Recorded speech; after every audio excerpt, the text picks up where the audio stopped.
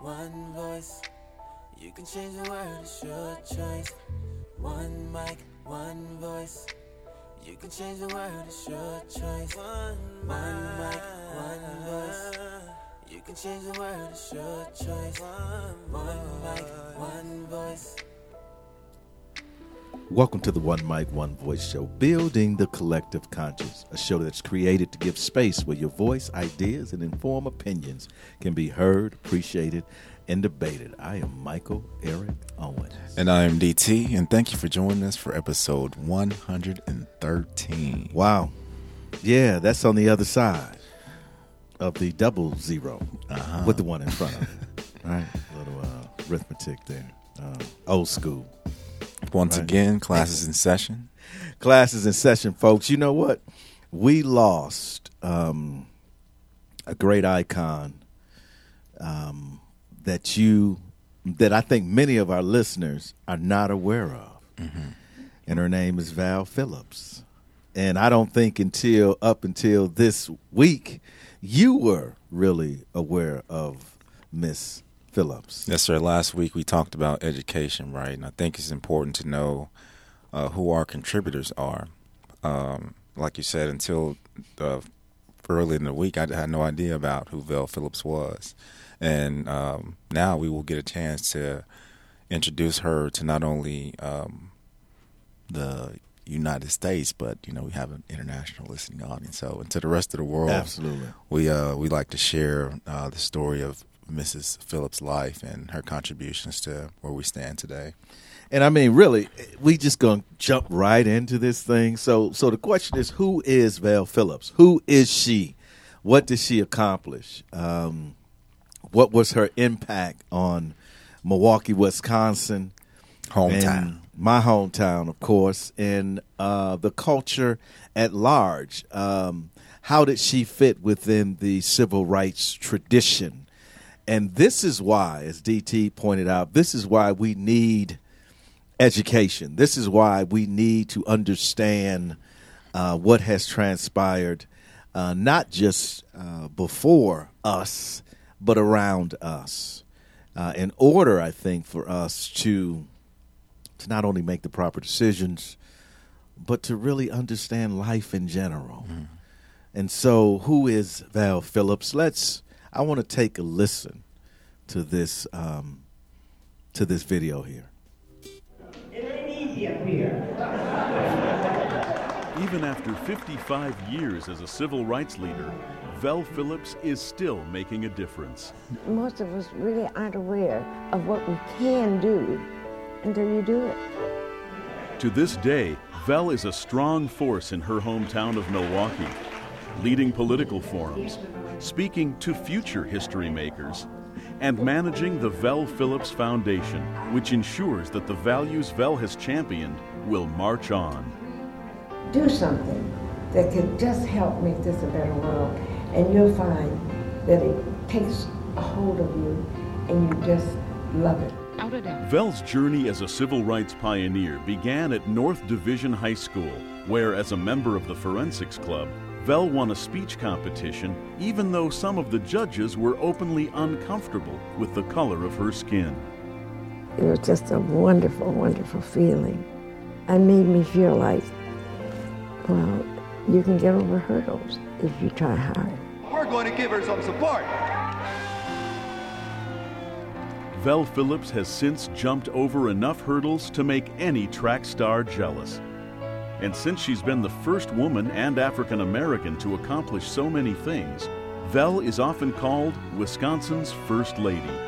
However, the status quo was not always welcoming to Vel and her new perspectives.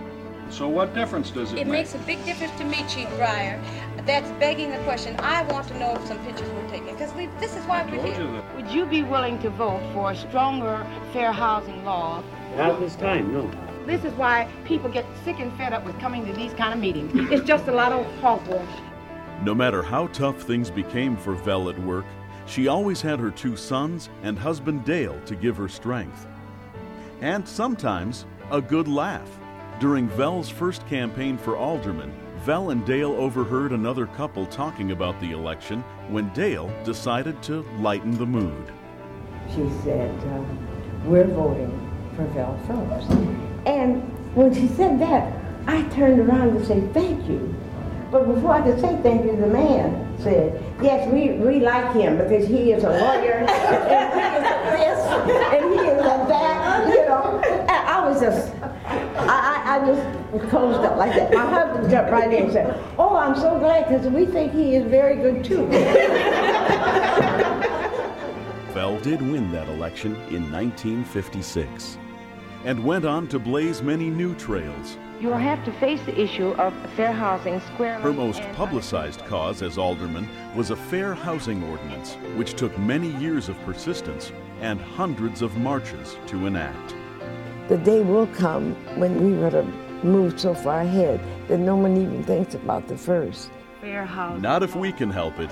By honoring her story, the Wisconsin Historical Society is ensuring that future generations will find their own inspiration from the accomplishments of Vel Phillips. Wow. Okay. All right. Let's just name some obvious accomplishments. Okay. Now, North Division wasn't. Here we go.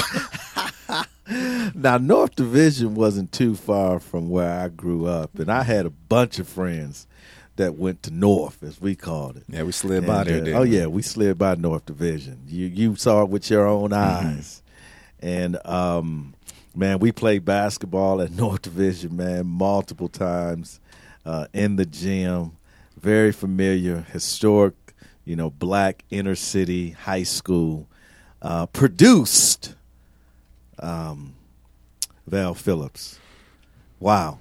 What? Okay. And so she was the first, and, in wherever you are, in Oklahoma, you call them councilmen, we call them aldermen on the Common Council, the first black, female, black person to be an alderman. Also, first black female judge. Mm-hmm.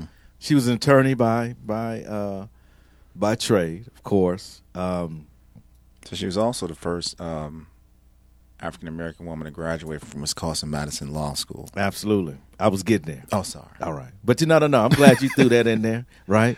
The first, right, to graduate from law school there. She was also the Secretary of State. Now, just looking at these accomplishments, and I will say Ms. Phillips passed away. We lost her on April 17th, just a few days ago. And so that's why it's so important at this time, at this moment, to reflect upon her life. Let's, for a moment, just to begin to think about what it took to achieve these firsts, not as a black man, but as a black woman. In this time period of racial segregation, of, cultural violence during the 50s, the 60s, think about how difficult it had to be and how much courage it took to stand up at a time and say women wasn't allowed to do much of anything. We talking, I'm talking to the plethora of women, right, that listen to this show. At this time, you wasn't allowed to do much of anything. You were fighting the feminist movement. Here is a black woman in the face of all of that. Not only does she have the tenacity, that's the word, as she said in there, they thought it was a man running.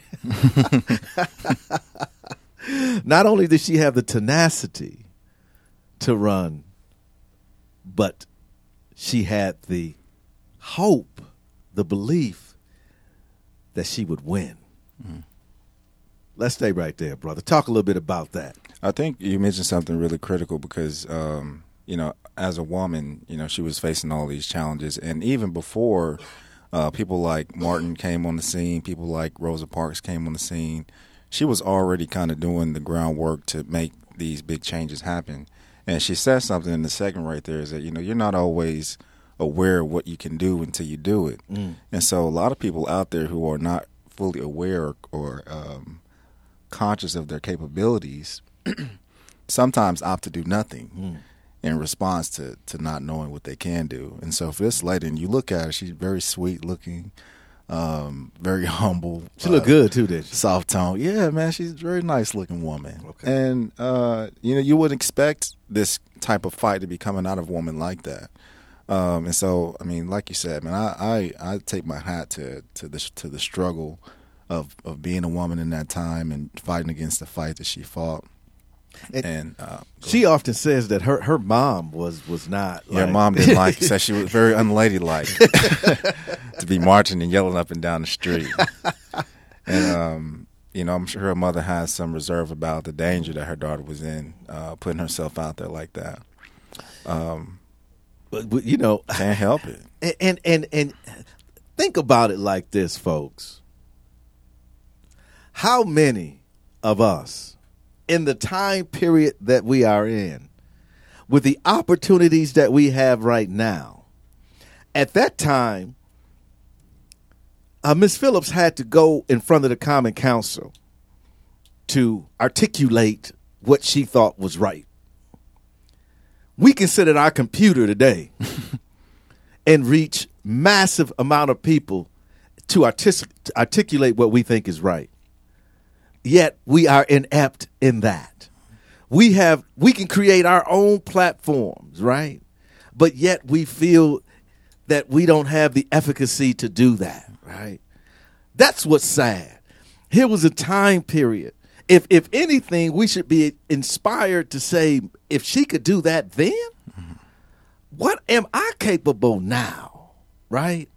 And this is what I like most about her is, oh man, she had death threats. Somebody shot through her house. She talked about this one letter that she got, and we're going to go to break here, folks. But she talked about this one letter that she got from this gentleman that, of course, was using racial slurs and calling her nigger and all this other kind of things. And she got to a line in the letter that said, if you see brown streaks in this letter, I used this to wipe my ass. And she said she instantly dropped it then. In the face of all of that, she stood tall. Now, as we go to break, what are you faced with?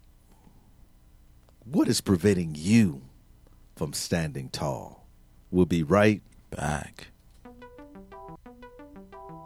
Oklahoma Humanities Brain Box podcast uses the humanities to take listeners on a deep dive into the issues affecting American society and culture. Join some of Oklahoma's most interesting and knowledgeable humanities scholars to explore how history, literature, ethics, philosophy, and other humanities fields inform our understanding of current events and the human experience. And to find the Brain Box podcast, simply search Brain Box Podcast on iTunes, Podbean, Google Play, and any other podcasting library. If you have any ideas or comments rattling around in your noggin, email us at brainbox@okhumanities.org.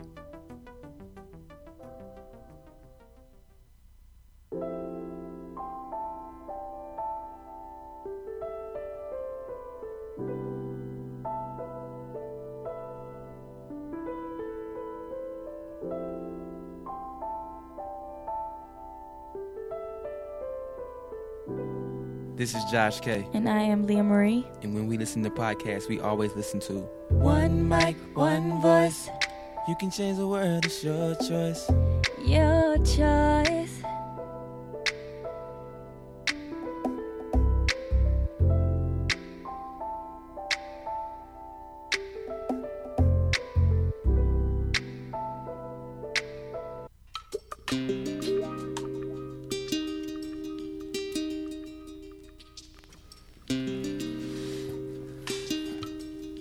Vel Phillips.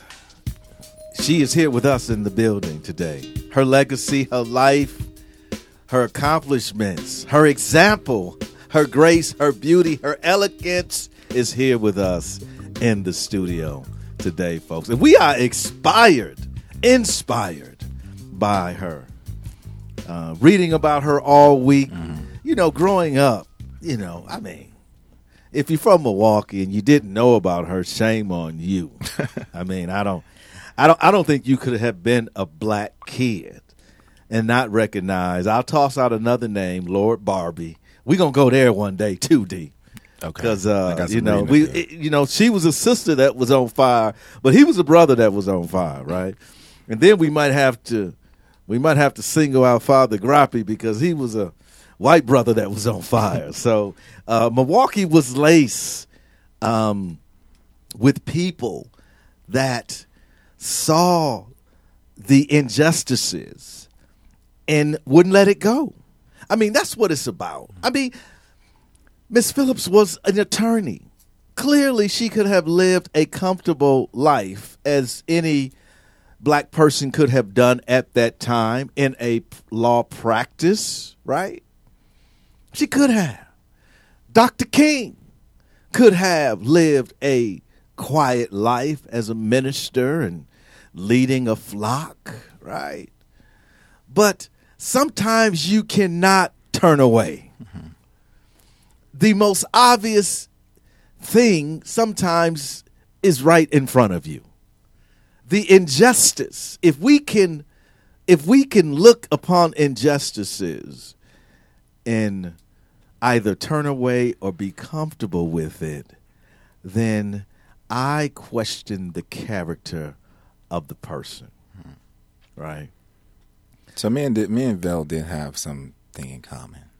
Come on. We're born in February. Birthday is the 18th. Mine is the 22nd. Okay. Hey, I would claim it. Yeah, I'm grasping onto anything. Right? I would claim it. She actually graduated from Howard with an art degree also. Man. I kind of dabble in the arts myself. Yeah, absolutely. An artiste. Now, what caused this dilemma? Because oftentimes when we look at leaders, the question comes up, does the leader create the situation or does the situation create the leader? Right. So what was the condition in Milwaukee? And I think Milwaukee, we can talk really about what was happening in the Midwest at that particular time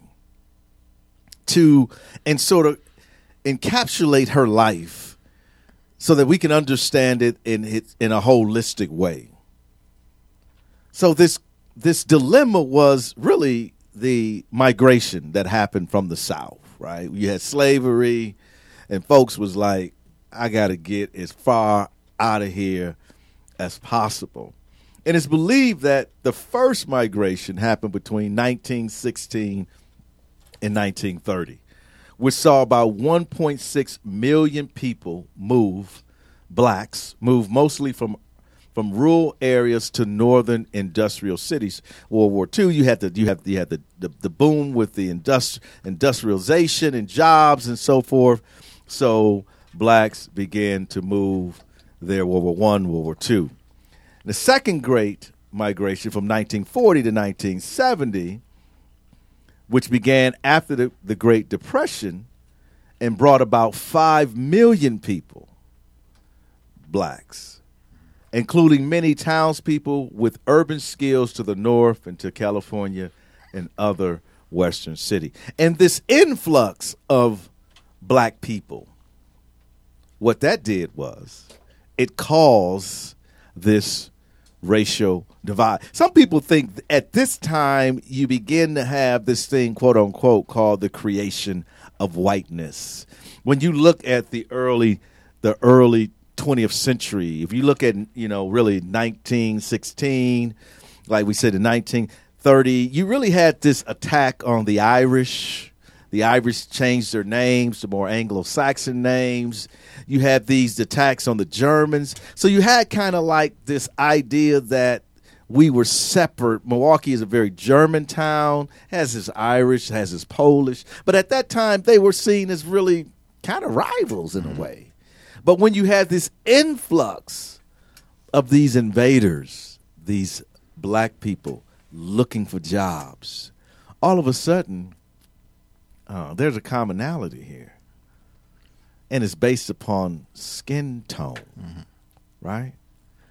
So what we find here is this situation that is created where you have all of these blacks, yet there's not really much housing. Where they're going to live. Where they're going to live, right? They don't own property, so many of them are put into situations where they're renting rooms and the slumlords.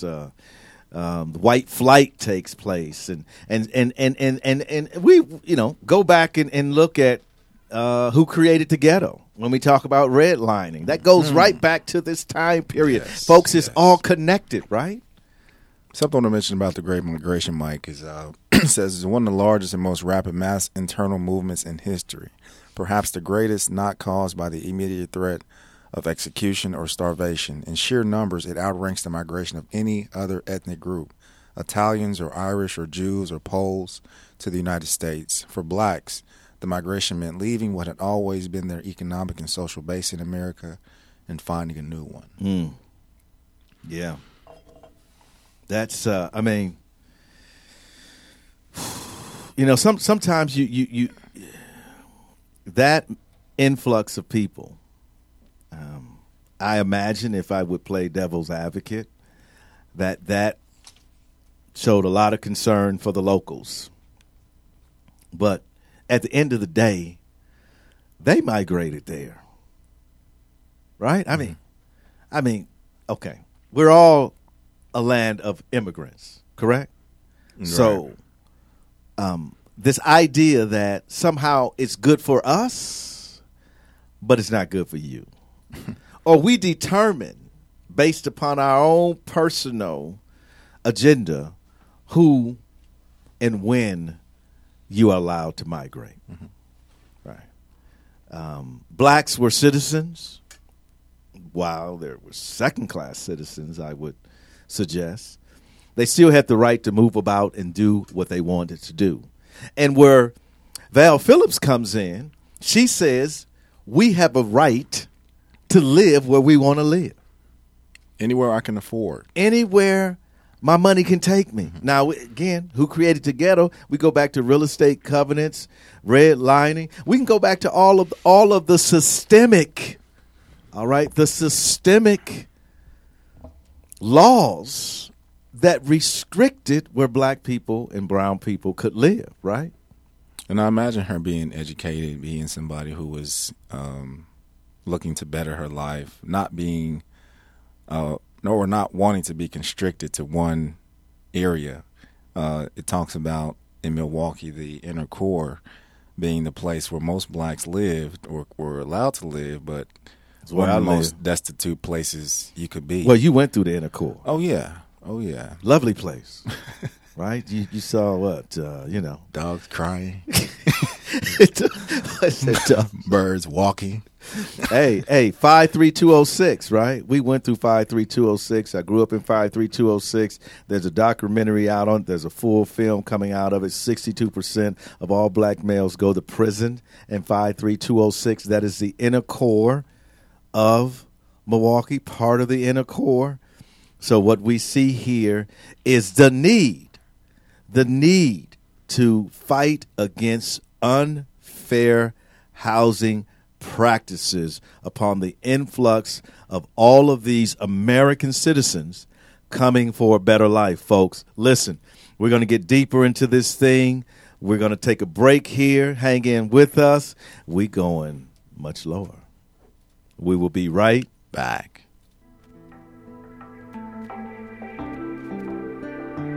This is DT of the One Mic, One Voice podcast. Just want to let you guys know you can go over to iTunes and search us at One Mic, One Voice, and be sure to rate and review our episodes. Let us know about any feedback that you have and what you enjoy about the episodes.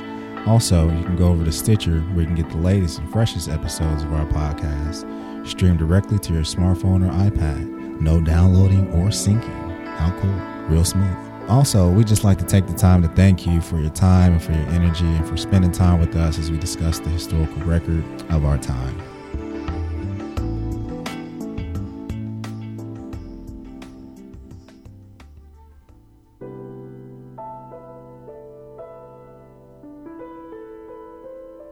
This is Dr. Laura Gillette, and when I listen to podcasts, I always listen to the One Mic, One Voice show.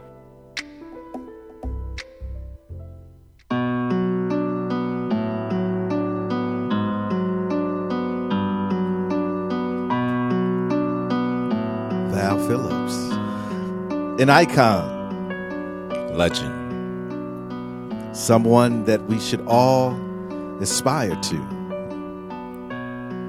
a visionary, a truth teller, strength and beauty. Yeah. She encompasses all of that. All of that. Who among us will rise to those attributes?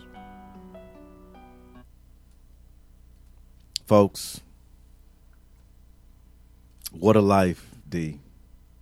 What a life. I want to listen.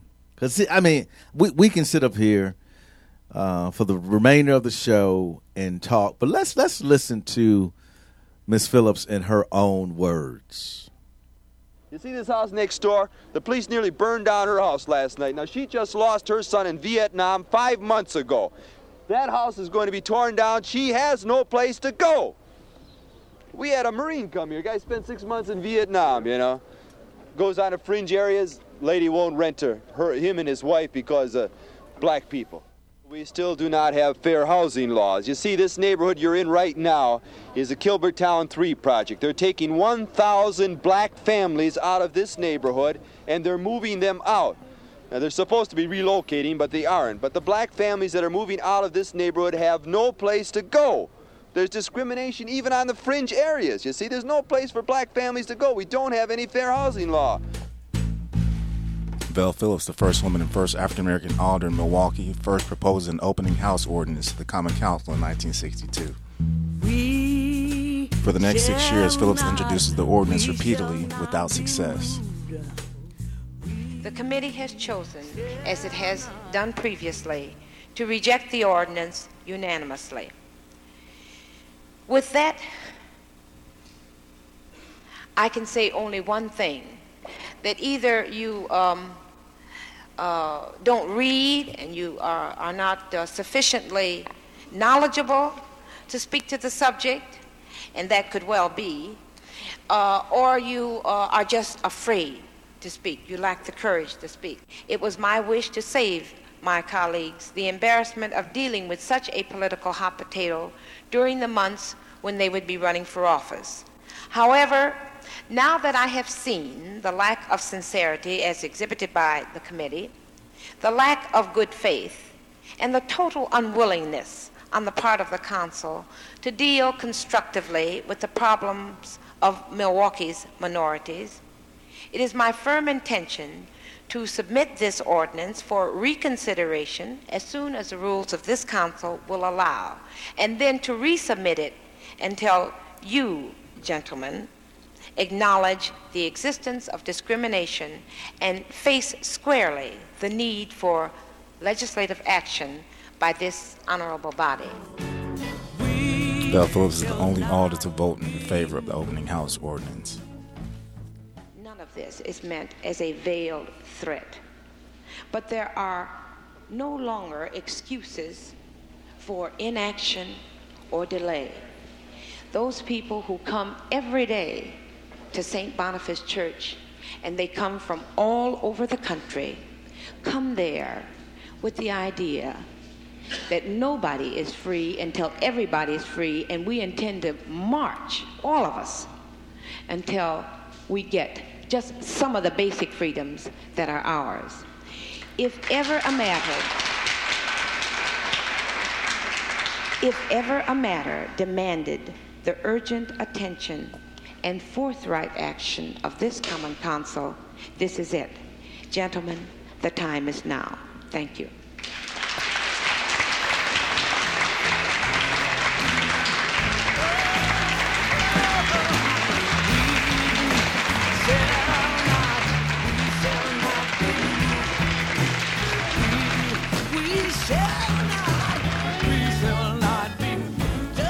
The council finally approves Phillips' opening housing legislation on April 30th, 1968, 2 weeks after national ordinance is signed by President Johnson. Wow. Okay. That was Father Grappy started out in the video, right? The trenches. Folks, all you got to do is YouTube Father Grappy. I'm on with St. Boniface Church in Milwaukee was probably the most activist Catholic church. If you talk about a priest who was about it, oh man, as Master Peeves. Oh man, he was about it, right? He was. We would say Father Flager is in the tradition of Father Grappy. He is before that. He marched with King. He would not be denied. And in that clip, we saw just how forceful Vel was in her speaking to that council. She was the only woman, let alone a black woman, when she said, "You gentlemen," the council was full of old white males. So I'm going to submit and resubmit. The mayor was a white male. Okay. The police chief with his crooked self and the mayor with his crooked self were white men. You had this singular black female voice speaking in the wilderness of power. This is wrong. We need change. She said, maybe you don't read. Yeah. Maybe you lack the understanding. Maybe you're afraid to lead, right? I mean, think about those are harsh words to a council. When we tap back into the courage that it took her, right, to stand up and to do that, and then she alluded to these marches. Okay, and we're going to hear about these marches here, folks. Let's when we talk about commitment to change, how long did the teacher strike last? Roughly 14 days. More like 10 working days, probably. Mm-hmm. Right. 10 days. 10 days. Let's think about the Montgomery bus boycott. How long did that last? Let's say 1 year. 1 year sacrificing the comforts of life. 1 year. Let's talk about these marches in Milwaukee. How many days did they march? Did they march 10 days? More like 200 plus. Okay. On their feet. Oh, let's roll it, brother. Let's roll it so that people don't think I'm lying. In the 1960s, Milwaukee was divided. The black community lived in the north, the white in the south. The 16th Street Viaduct was the bridge that connected the two communities, but more than just a river separated them. Things were getting tense. The inner core was falling apart, and families were left with few options. The black community was hurting. Something had to give. Two people bravely stepped up to lead the way. Vel Phillips and Father James Groppe were an unlikely pair of heroes. Vel's story is a tale of firsts. She became the first African-American woman to become a Milwaukee alderwoman and to introduce a fair housing law. And I just didn't see why I should not be able to live anywhere in the city that I could afford to live. James Groppe put himself through seminary school driving buses. While few others bothered to listen to the troubles of the inner core, this bus driver lent an ear. The words of the people went straight to his heart.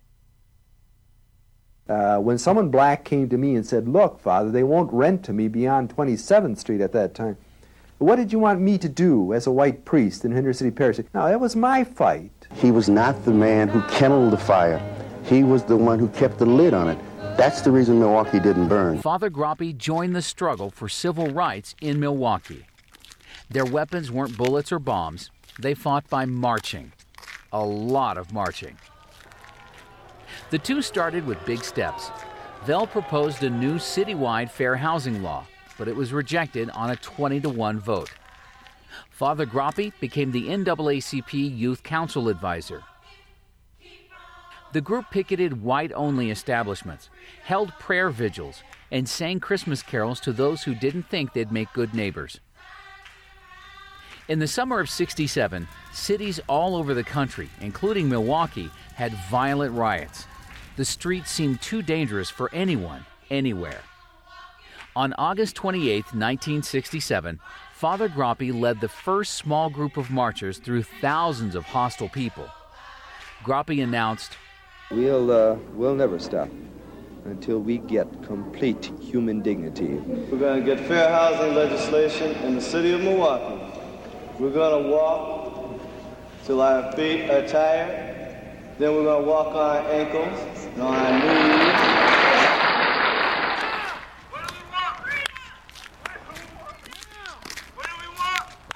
For 200 days, they marched through angry crowds, tear gas, and violent outbreaks.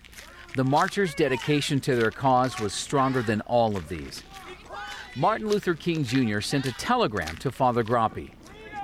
You are demonstrating that it is possible to be militant and powerful without destroying life or property. Please know that you have my support and prayers.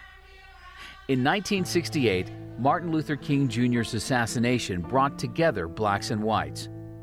It was time. In Washington, D.C., President Lyndon Johnson signed a national fair housing law so that people could live where they want to live. After that, the city of Milwaukee passed Vel Phillips' fair housing law, too.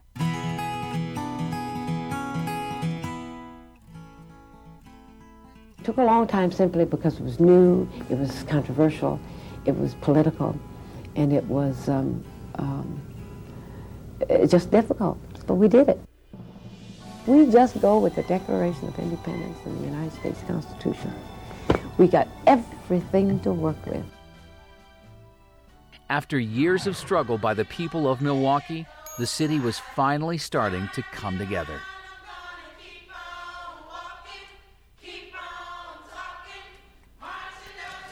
Some will question whether or not the city has truly come together.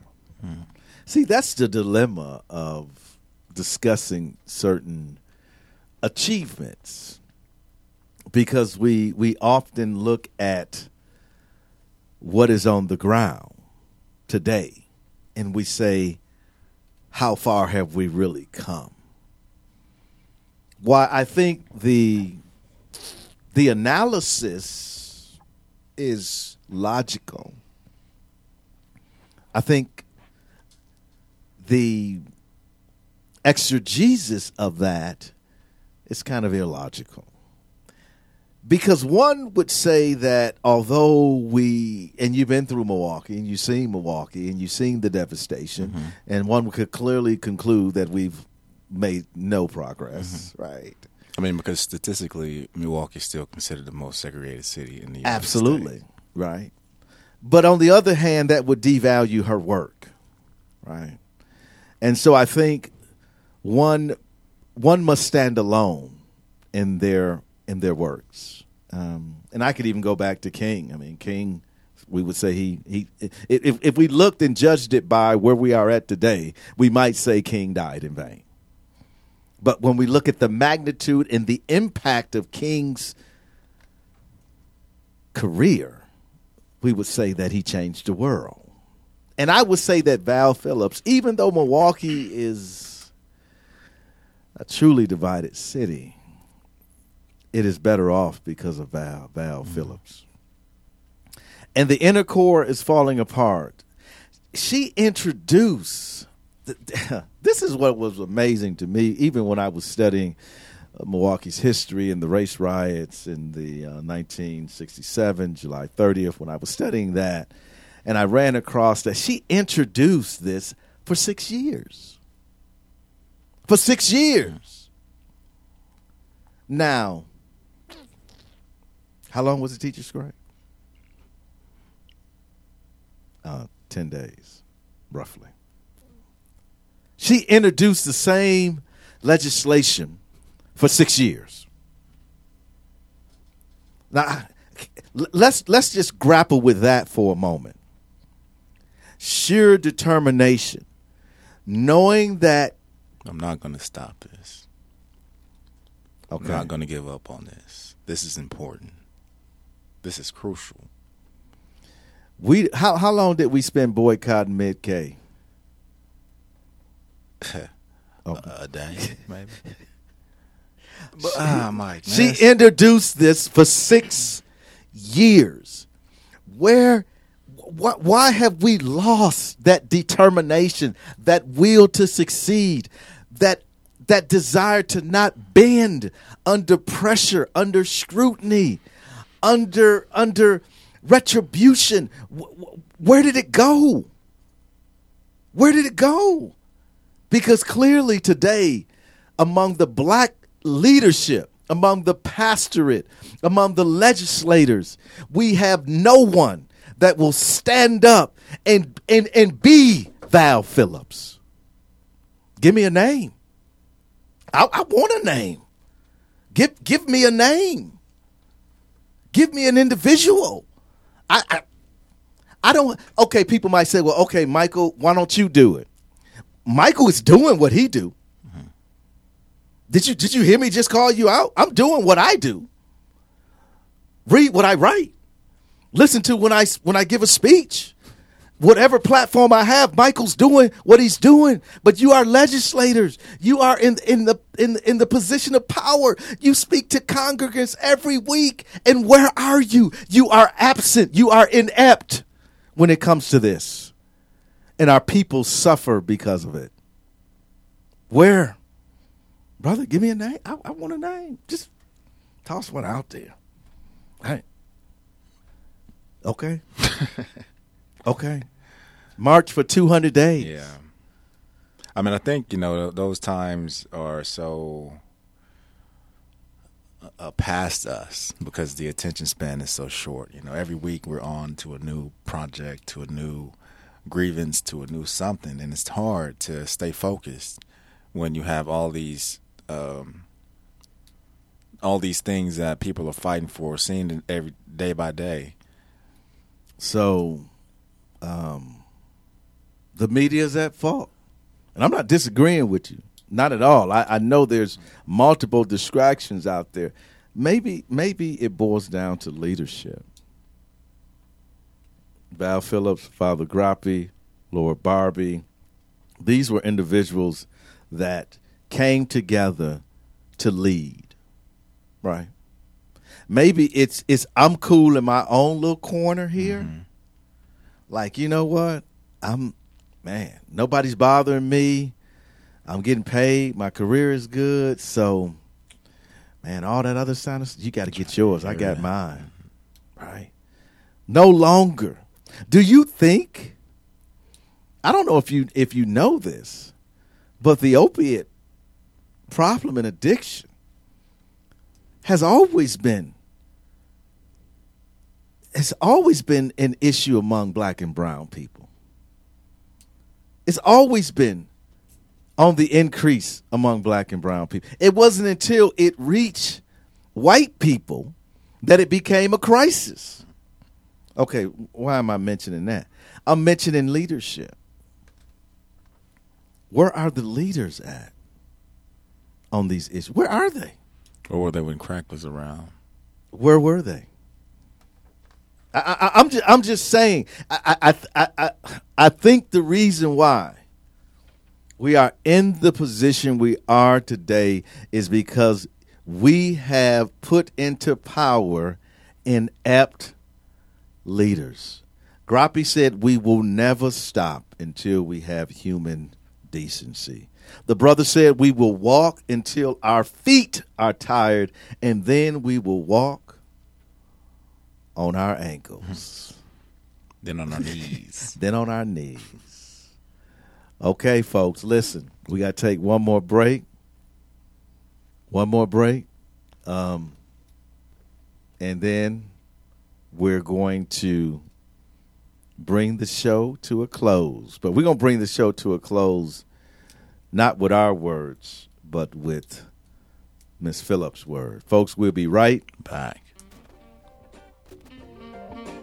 This is Elijah Bailey. This is Richard Taplin. From The Elijah Bailey Show, bringing you all the content that you could ever desire about anime, manga, comic books, martial arts, fitness, and more. You can find us at Elijah Bailey Show on the official Facebook page, and also Elijah Bailey Show without the W on Twitter and Instagram. Make sure to follow, subscribe, like, comment, and rate on iTunes and Podbean.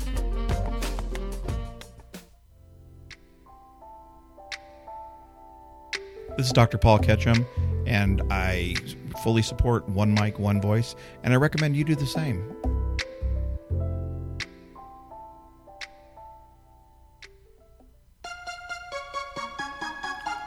Welcome back, folks. We had a comment, D. Yeah. Oh, yeah. Our comment says, Colin is doing a great job, but just him isn't enough. And I think they're referring to Colin Kaepernick. Oh, absolutely. The brother took the knee, lost his job, lost his potential for income, gave it all up. He sacrificed it all but gained so much more. He gained the respect of people worldwide. I'm sure financially he's being taken care of. No matter where he goes, no matter what he does, he's speaking. I would love to have the brother come here and be part of something. Just give a word of inspiration, because I think he is an example. He's an example. Listen, gifted. Finally, we found one name at least.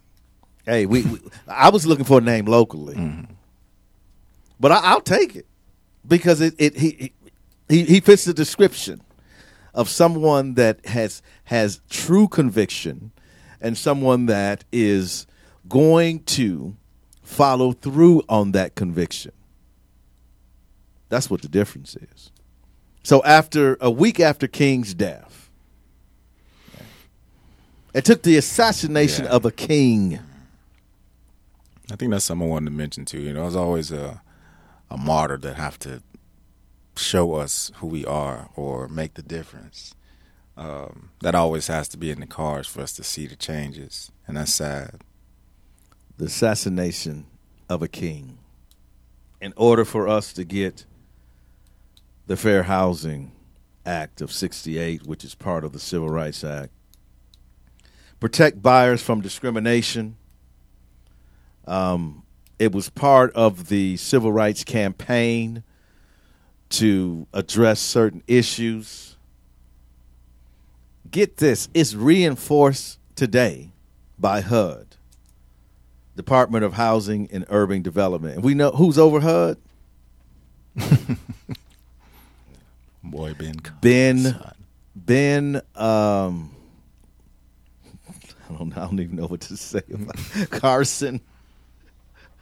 Brother Ben. Oh, yeah. The one who doesn't even know he's black, that Ben. The one that's confused every time he looks in the mirror, that thinks he's seeing someone else, that Ben.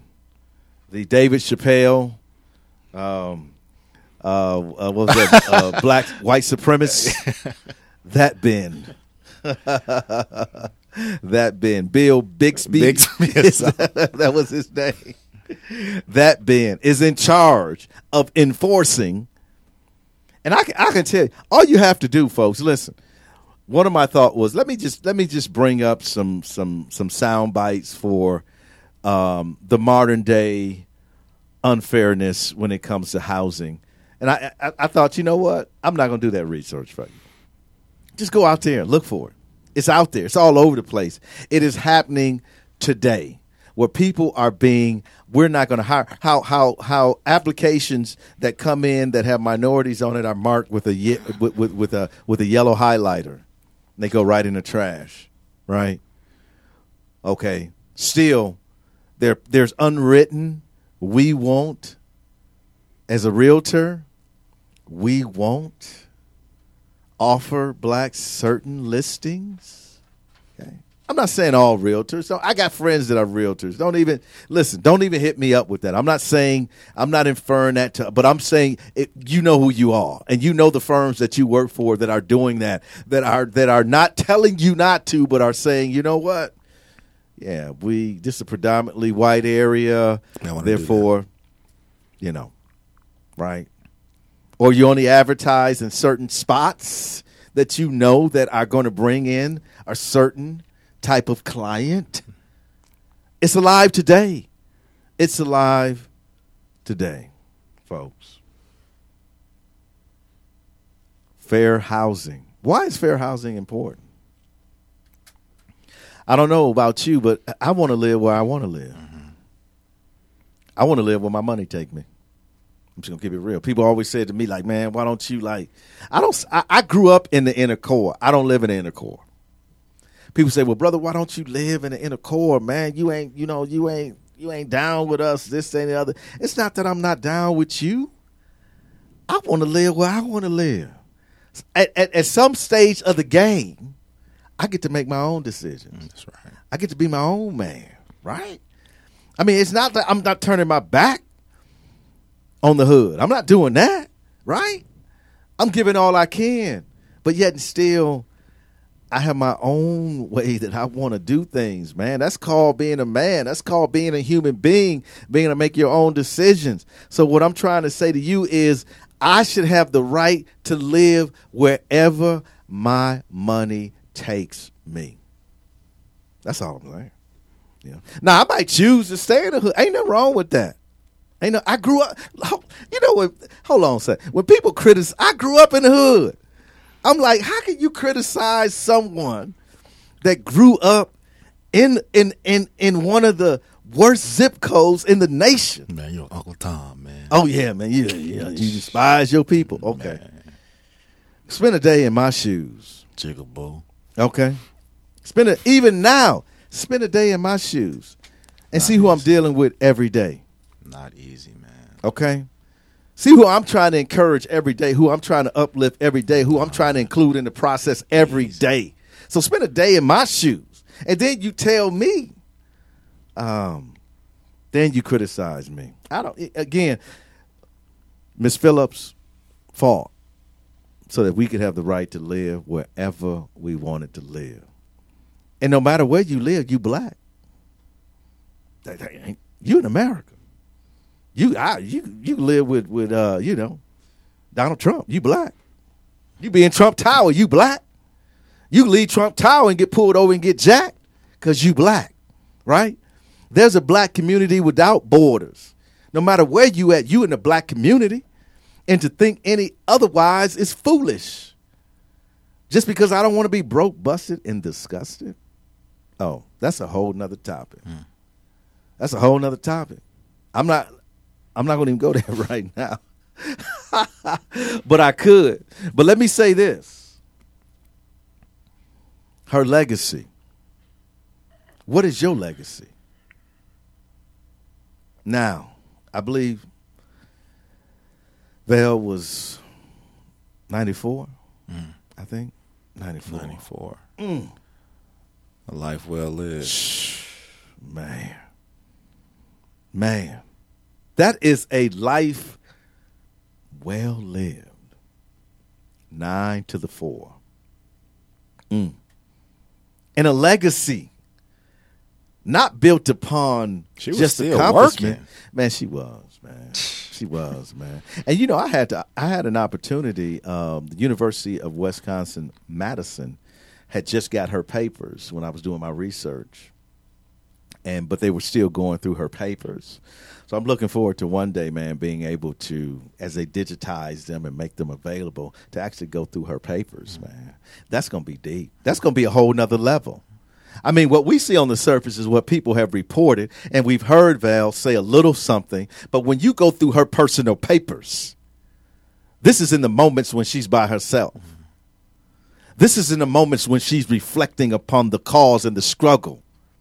When you start going through those papers, oh, man, then you see the Revelations. Moment. Okay, that's what I'm excited about. I want to go through, let me go through the papers. And so we listen, folks, it's been a great show, but I want you to take a listen to not only she was honored to name a juvenile justice center in her name, and this is the dedication, and this is about legacy. What will be your legacy? Take a listen. From now on, the Milwaukee County Children's Court Center will be known as the Vel Phillips Juvenile Justice Center.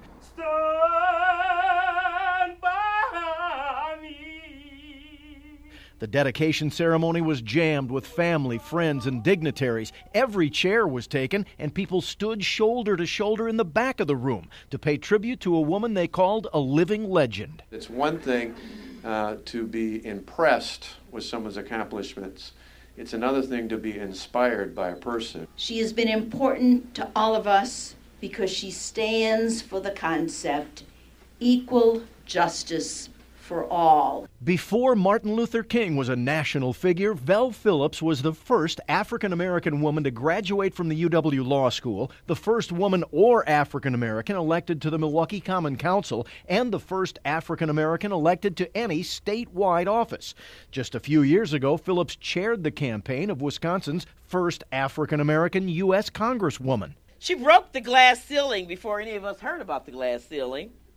And she had broken racial barriers in Milwaukee before Rosa Parks sat down. When Phillips took the podium, she teased Gwen Moore. And you know, Gwen, if I had decided to run for Congress, you wouldn't have been the first one.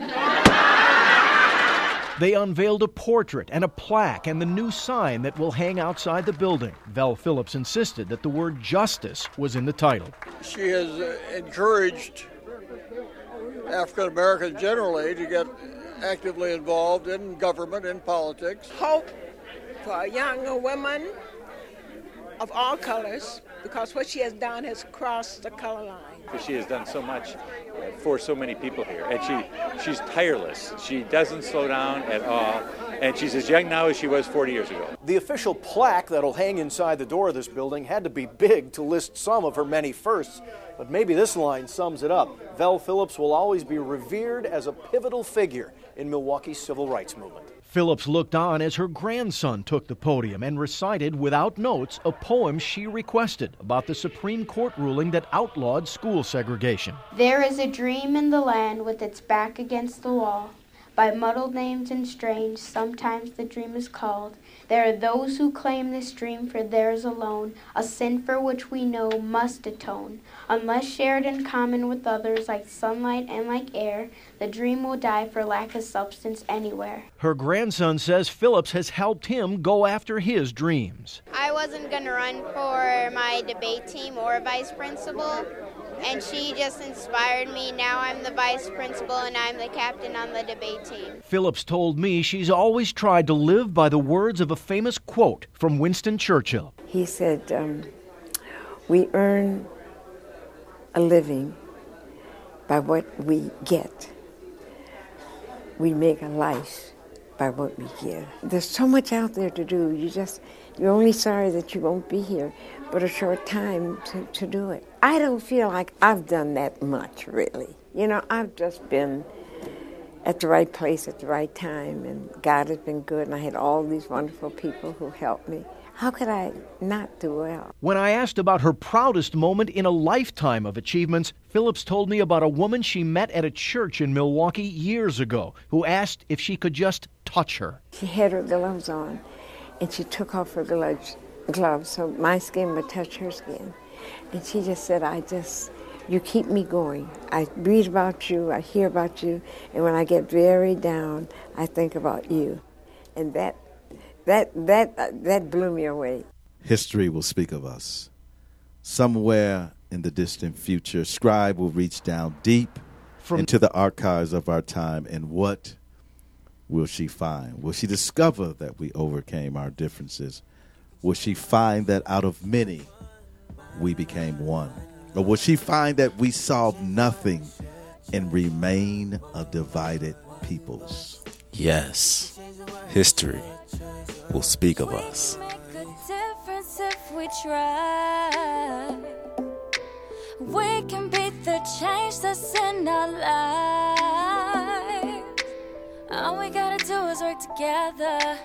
We gotta raise our children better. We gotta stop the hate, and spread the love. One mic, one voice. You can change the world, it's your choice.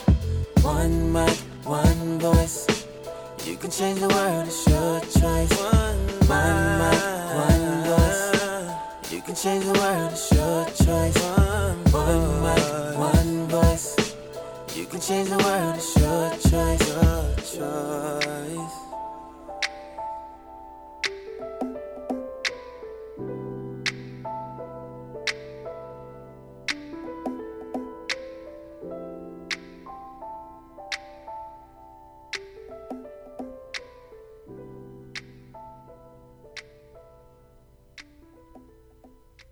Today's broadcast is being brought to you by Blacken Studios. To learn more about Blacken Studios, please visit them at blackenstudios.com or visit them on their Facebook page, Blacken Studios. Today's broadcast is also being brought to you by Perry Publishing and Broadcasting.